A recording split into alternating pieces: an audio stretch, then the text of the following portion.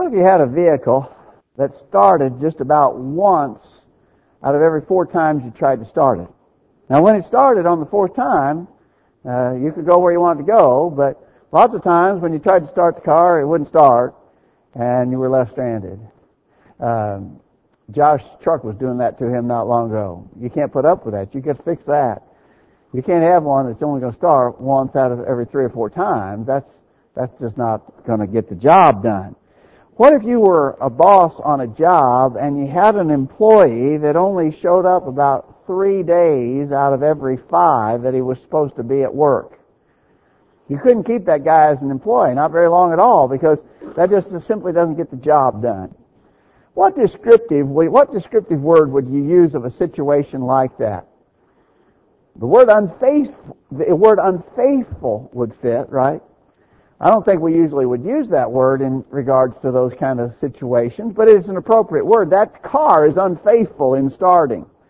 Or that employee is unfaithful in coming to work regularly.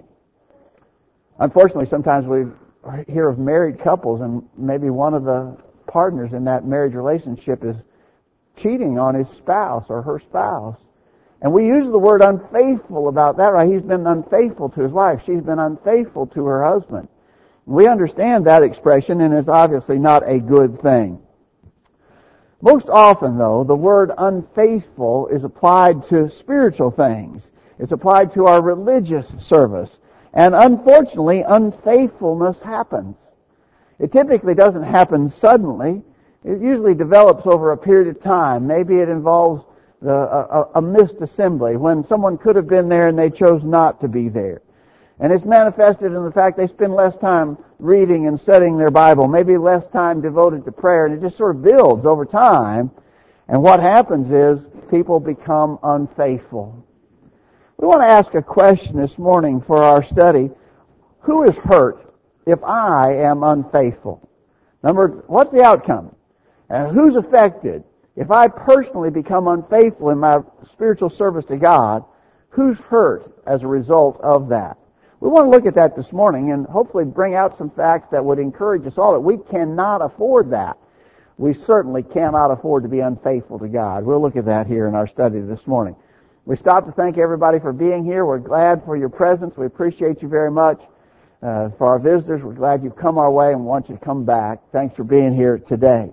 As we study together, make sure we're accurately using the Word of God. We don't want to twist or pervert the Scriptures in any way. That would be wrong, and we don't want to do it. If you think maybe that has happened, please say a word to us, and we'll study together. And if it is the case that we have perverted the Scriptures in any way, we'll make every effort to correct that and do better in the future.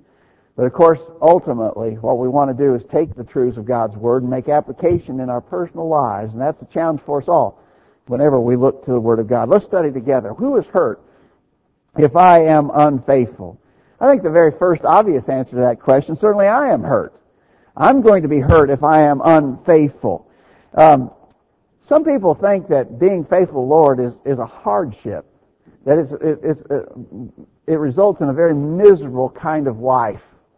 And so some people say, I'm not going to try to do that because it would hurt me to try and live the way God wants me to live. And that's just not true.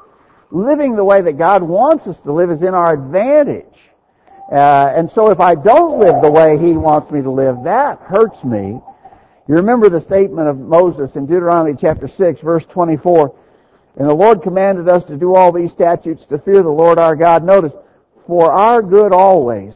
That's been forever the truth about God's law for man. Now, we don't live under the law that Moses was describing there in Deuteronomy, but it's always been the case. Whenever God gave instructions to people, to the Jews under the law of Moses or to us under the law of Christ, whenever God gives instructions, it's for our good. He knows what's good for us. He made us. He created us.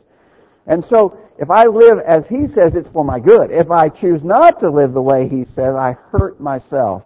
That's the point we're trying to bring out here.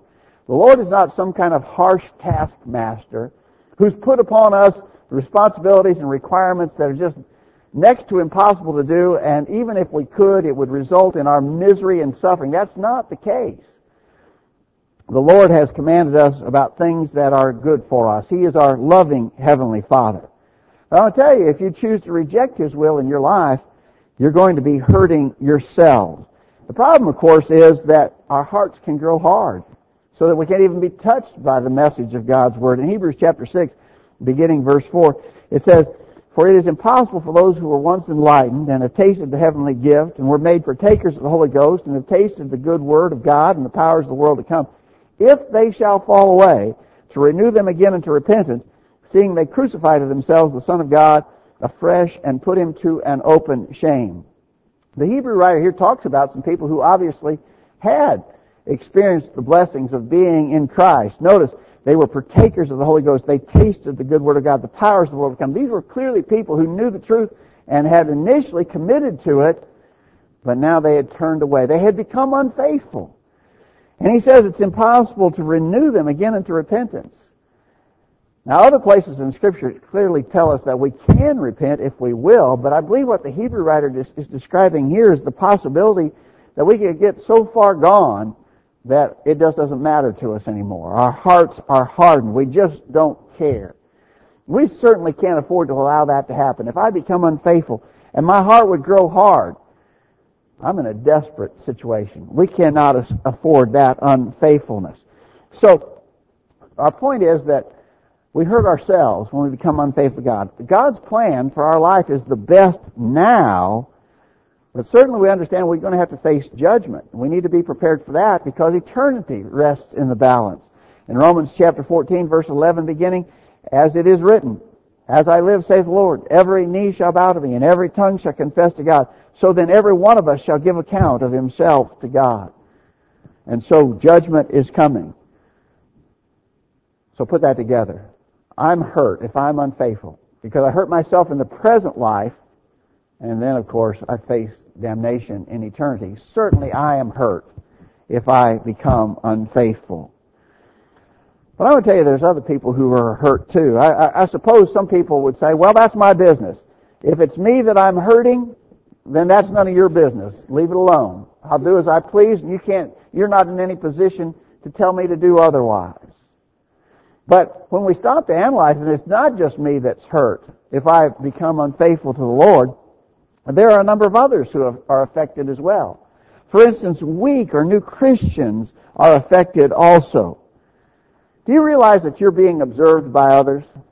All of us are. People are watching. And the fact of the matter is that if you slack off and become erratic, unfaithful in your service to God, others will see that.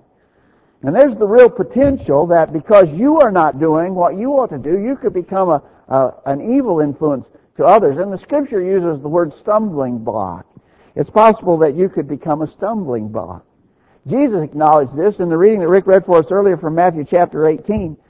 Jesus said, "Except you become converted and become as little children, ye shall not enter into the kingdom of heaven. But whoso shall offend one of these little ones which believe in me, it were better for him that a millstone were hanged about his neck, and that he were drowned in the depth of the sea. Woe unto the world because of offenses, for it must needs be that offenses come, but woe to that man by whom the offense cometh." Notice Jesus acknowledged the reality that there would be stumbling blocks in the way of those who are trying to live faithfully. But he warns, don't you be that one who causes the stumbling block. Don't you be the one who is a bad influence on others, that serves as an influence for the bad rather than the good. Jesus tells us we've got to be concerned about that, and we're going to be held accountable to that. And so when we ask the question, who's going to be hurt? It's just my business, isn't it? It's none of your business what I do, whether I'm faithful. Yes, it is. Because we have influence on others, don't we? We think about the weak or new Christians who might be affected in a bad way. But I would also tell you that even those who are strong spiritually are hurt when a fellow Christian becomes weak or unfaithful. I think sometimes concerning the strong folks in the Lord's service, they're sort of a neglected group. We maybe have the opinion, I don't have to worry about those people. I don't have to worry about that guy. He's a strong Christian. Nothing will shake him in his faith, and hopefully that's true. But we understand that even strong folks need encouragement. Think about the Apostle Paul. In 2 Timothy chapter 1, verse 5, Paul says, "I am mindful of the sincere faith within you." We think definitely that 2 Timothy was the last epistle that Paul wrote, and he was writing from Rome, and he was anticipating his apparently soon-to-happen execution. It was imminent. So here's the strong Apostle Paul. I think all of us imagine the Apostle Paul is just a tower of spiritual strength. He endured so much in service, but he needed encouragement too, and he was encouraged by someone like Timothy. I'm mindful of the sincere faith within you. What if Timothy had slipped back? What if Timothy had been unfaithful? What if he had not been doing a good job serving God? Don't you think that would have served to be a discouragement? Because Paul mentions in that same epistle that apparently some others had been a discouragement to him. In chapter 4, right near the very end of the book, near the very end of words we have by inspiration from Paul, in chapter 4, beginning verse 9, do thy diligence to come shortly unto me. For Demas hath forsaken me, having loved this present world, and is departed to Thessalonica. Crescens to Galatia, Titus unto Dalmatia. Only Luke is with me. At my first answer no man stood with me, but all men forsook me. Do thy diligence to come before winter. We've commented about this passage plenty of times in the past, but the idea here is here's this spiritual tower of strength, Paul. But he mentions Demas, and we don't know the case with all the others. They may not have become unfaithful, but he was left alone, and he didn't have the encouragement. And he even mentions that when he initially stood to give answer for his faith, no man stood with him. All forsook him.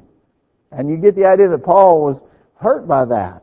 Not that he became unfaithful, no stretch of imagination would lead us to that conclusion, but he was obviously needing encouragement. Do thy diligence to come before winter. Please, Timothy, come. He needed Timothy's encouragement. And so from all of that, I would argue that even strong people, even the strongest of people, are hurt if their fellow Christians become unfaithful and can't be relied upon. We understand that part of our coming together is for the purpose of encouraging one another. We certainly come together to worship and glorify God, but by His design in our coming together, we serve as an encouragement for one another. Very familiar text here in Hebrews 10, verses 24 and 25. Let us consider one another to provoke unto love and to good works, not forsaking the assembling of ourselves together as the manner of some is, but exhorting one another, and so much the more as you see the day approaching. We come together for purposes of exhortation. If you're not here, if you choose to do something else, then obviously you can't be exhorting us who are here. And probably the word we would use more commonly is you can't be an encouragement to us. You are probably effectively a discouragement to us. If it's known you had the chance to be here and chose to do otherwise, that's a discouragement.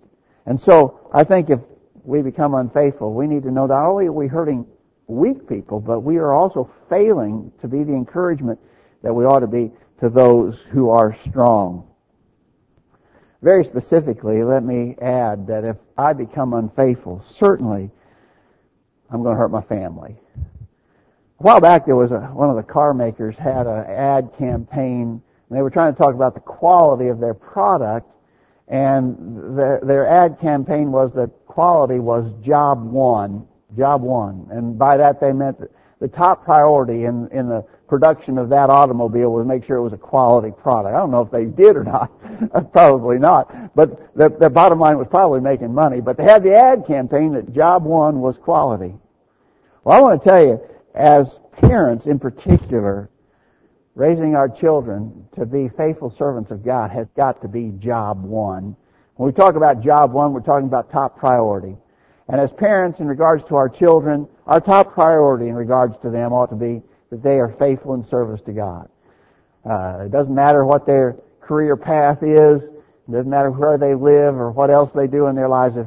If nothing else happens but they be faithful to the Lord, then that would be a great thing. And that's got to be our job one as parents. But I'll tell you, as a parent, if you fall back, if you're not faithful in serving God, I'm going to tell you, your family will suffer for that. If you are unfaithful, your family will suffer. Let me ask you just a very simple question in regard to that. In your personal recollection and experience, can you remember any family in the Lord's church that you've known through the years where the parents were very weak Christians, but their children turned out to be really strong? Now that can happen. That can obviously happen because every individual is a free moral agent to make their own decisions about commitment to the Lord. But just by recalling and your experience in such matter, it's not typical, is it? It's not typical that parents who are weak and faltering Christians produce children who are strong in the faith. It doesn't happen often. It can happen. I'm not saying it can't happen. I'm just saying that's not typical. And what that bears out for us is that parents have this powerful influence over their children.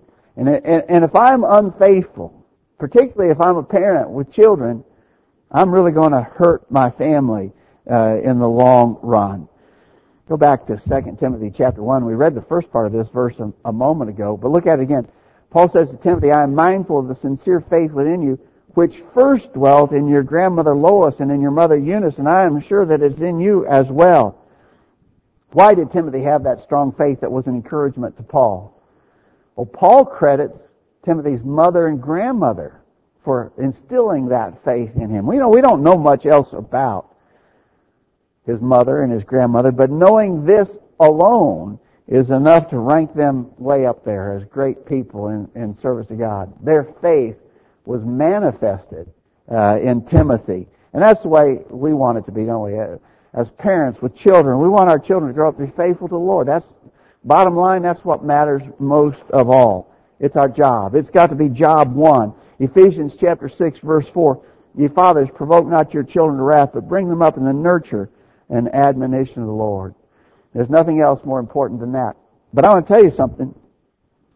A key to that, maybe the most fundamental key to bringing up your children in the nurture and admonition of the Lord, probably the single most important thing that you can do in regards to that is be faithful yourself. Now there's other things you got to do, right? You're going to have to teach, you're going to have to provide leadership and all that. But your example, your personal example of faithfulness is undoubtedly the most important thing in bringing your own children up in the nurture and admonition of the Lord. And so when we think about who's hurt, if I'm unfaithful, certainly my family is going to suffer. I would add that the lost people all around me are going to suffer too if I'm unfaithful to the Lord. Think about somebody you know. Think about somebody that you frequently associate with, but that person, I'm asking you to think of someone who's not a Christian. Someone in your sphere of influence who's not a Christian. It could be a good personal friend, a neighbor, a co-worker, maybe even a family relative, maybe a cousin or someone else that you are around with some frequency, but they're not a Christian. Now, as you're thinking about that person, let me ask you this. That person that you're thinking of, do they read the Bible often? Probably not. They probably don't read the Bible very often. Do they study? Do they pray? Probably not. Not very much anyway. So, what do they know about Christ? What do they know about serving Christ? Well, what they know about it is what they see in you, right? In Matthew chapter 5, verse 16, very famously, Jesus said, let your light so shine before men that they may see your good works and glorify your Father which is in heaven. Timothy led us in the song that says we are the only Bible the world will ever read. And typically that's true of the unbelieving people in the world. They're not going to open the pages of Scripture and read it for themselves. Not initially. Initially, what they're going to know about it is what they see in us. Now, what if you are not faithful then? What if they identify you as a person who claims to be a Christian, but they see that you are not strong? You're not being faithful. What would be their conclusion? Because they're not going to open the pages of Scriptures to read it for themselves typically. What's going to be their conclusion? It must not be that important. It doesn't seem important to that guy. He says he's a Christian. I know he goes to church occasionally. He says he believes in the Lord Jesus Christ, but it must not be real important because I see him forsaking those things a lot in order to do other. He's not faithful, is he? And the unfaithfulness of such a person certainly is going to hurt the lost people around him. In 1 Peter chapter 2, verse 12, keep your behavior excellent among the Gentiles so that they may, on account of your good deeds, as they observe them, glorify God in the day of visitation. That's our duty. That's so important. And the lost people around us are depending on, they don't know it, but they're depending on us to live faithfully for the Lord, because it's probably the only chance or hope they have that they may eventually be convinced to serve God in heaven. So, I'm hurt. Weak folks are hurt. Strong people are hurt. My family's hurt. Lost people around me are hurt. But let me suggest one more on this list. The Father in heaven is hurt too when I'm not faithful. How often do you make decisions based on not wanting to hurt someone else's feelings? How often do you do that? So maybe somebody calls you up and says, hey, come and go with me to Nashville. I got to go up to Nashville to pick up something. Come and go with me. Oh man, I don't want to ride up to Nashville. I got things I need to do. And I hate that traffic up there in Nashville. I just don't want to have to go. But I don't want to hurt his feelings. He asked me to go with him. I'm going to go. Even though it wouldn't be my first choice, I'm going to go. Why? I don't want to hurt his feelings. We make decisions like that all the time, don't we? Various things that we might do wouldn't necessarily be something that we would do if left to our own devices, but we do things because we don't want to hurt somebody else. All right. Now apply that kind of logic to the one who loves us more than anyone else. Apply that very logic to our Father in heaven. He loves you most of all. And we need to factor that into our decision making. Why should I be faithful? More than any of the other reasons which we have suggested, this ought to be the most important reason why I'm going to be faithful. Because I don't want to act against, contrary to, or in a hurtful way to my Father in heaven who loves me. We all remember the very familiar instance of Joseph when he was sold as a slave in Egypt and he was serving in the house of Potiphar, and Potiphar's wife tried to seduce him into committing sexual immorality, and he refused, although I think there probably would have been plenty of reasons for him, plenty of earthly or carnal reasons for him to agree to what she was suggesting. He refused. He says, how can I do this great wickedness? Notice, and sin against God. He had in mind God.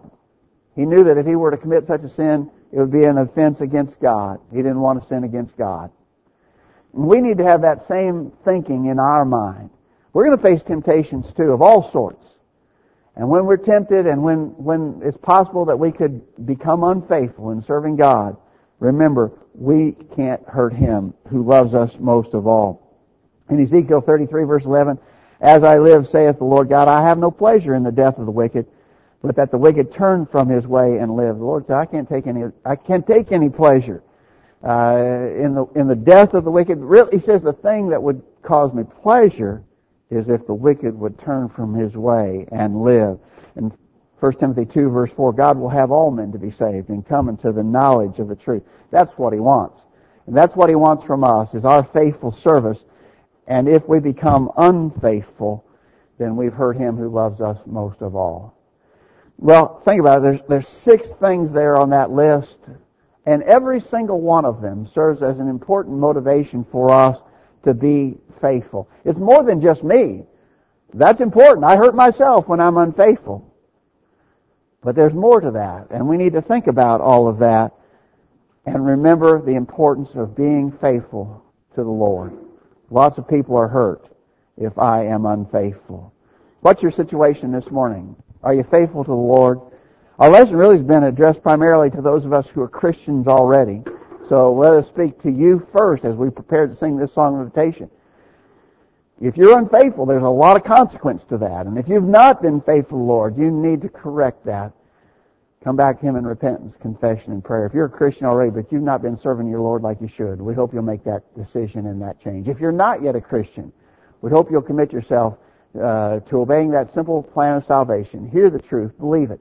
Repent of your sins, confess your faith in Jesus, be baptized for the remission of sins. If we can help in any way, let us know while we stand and sing.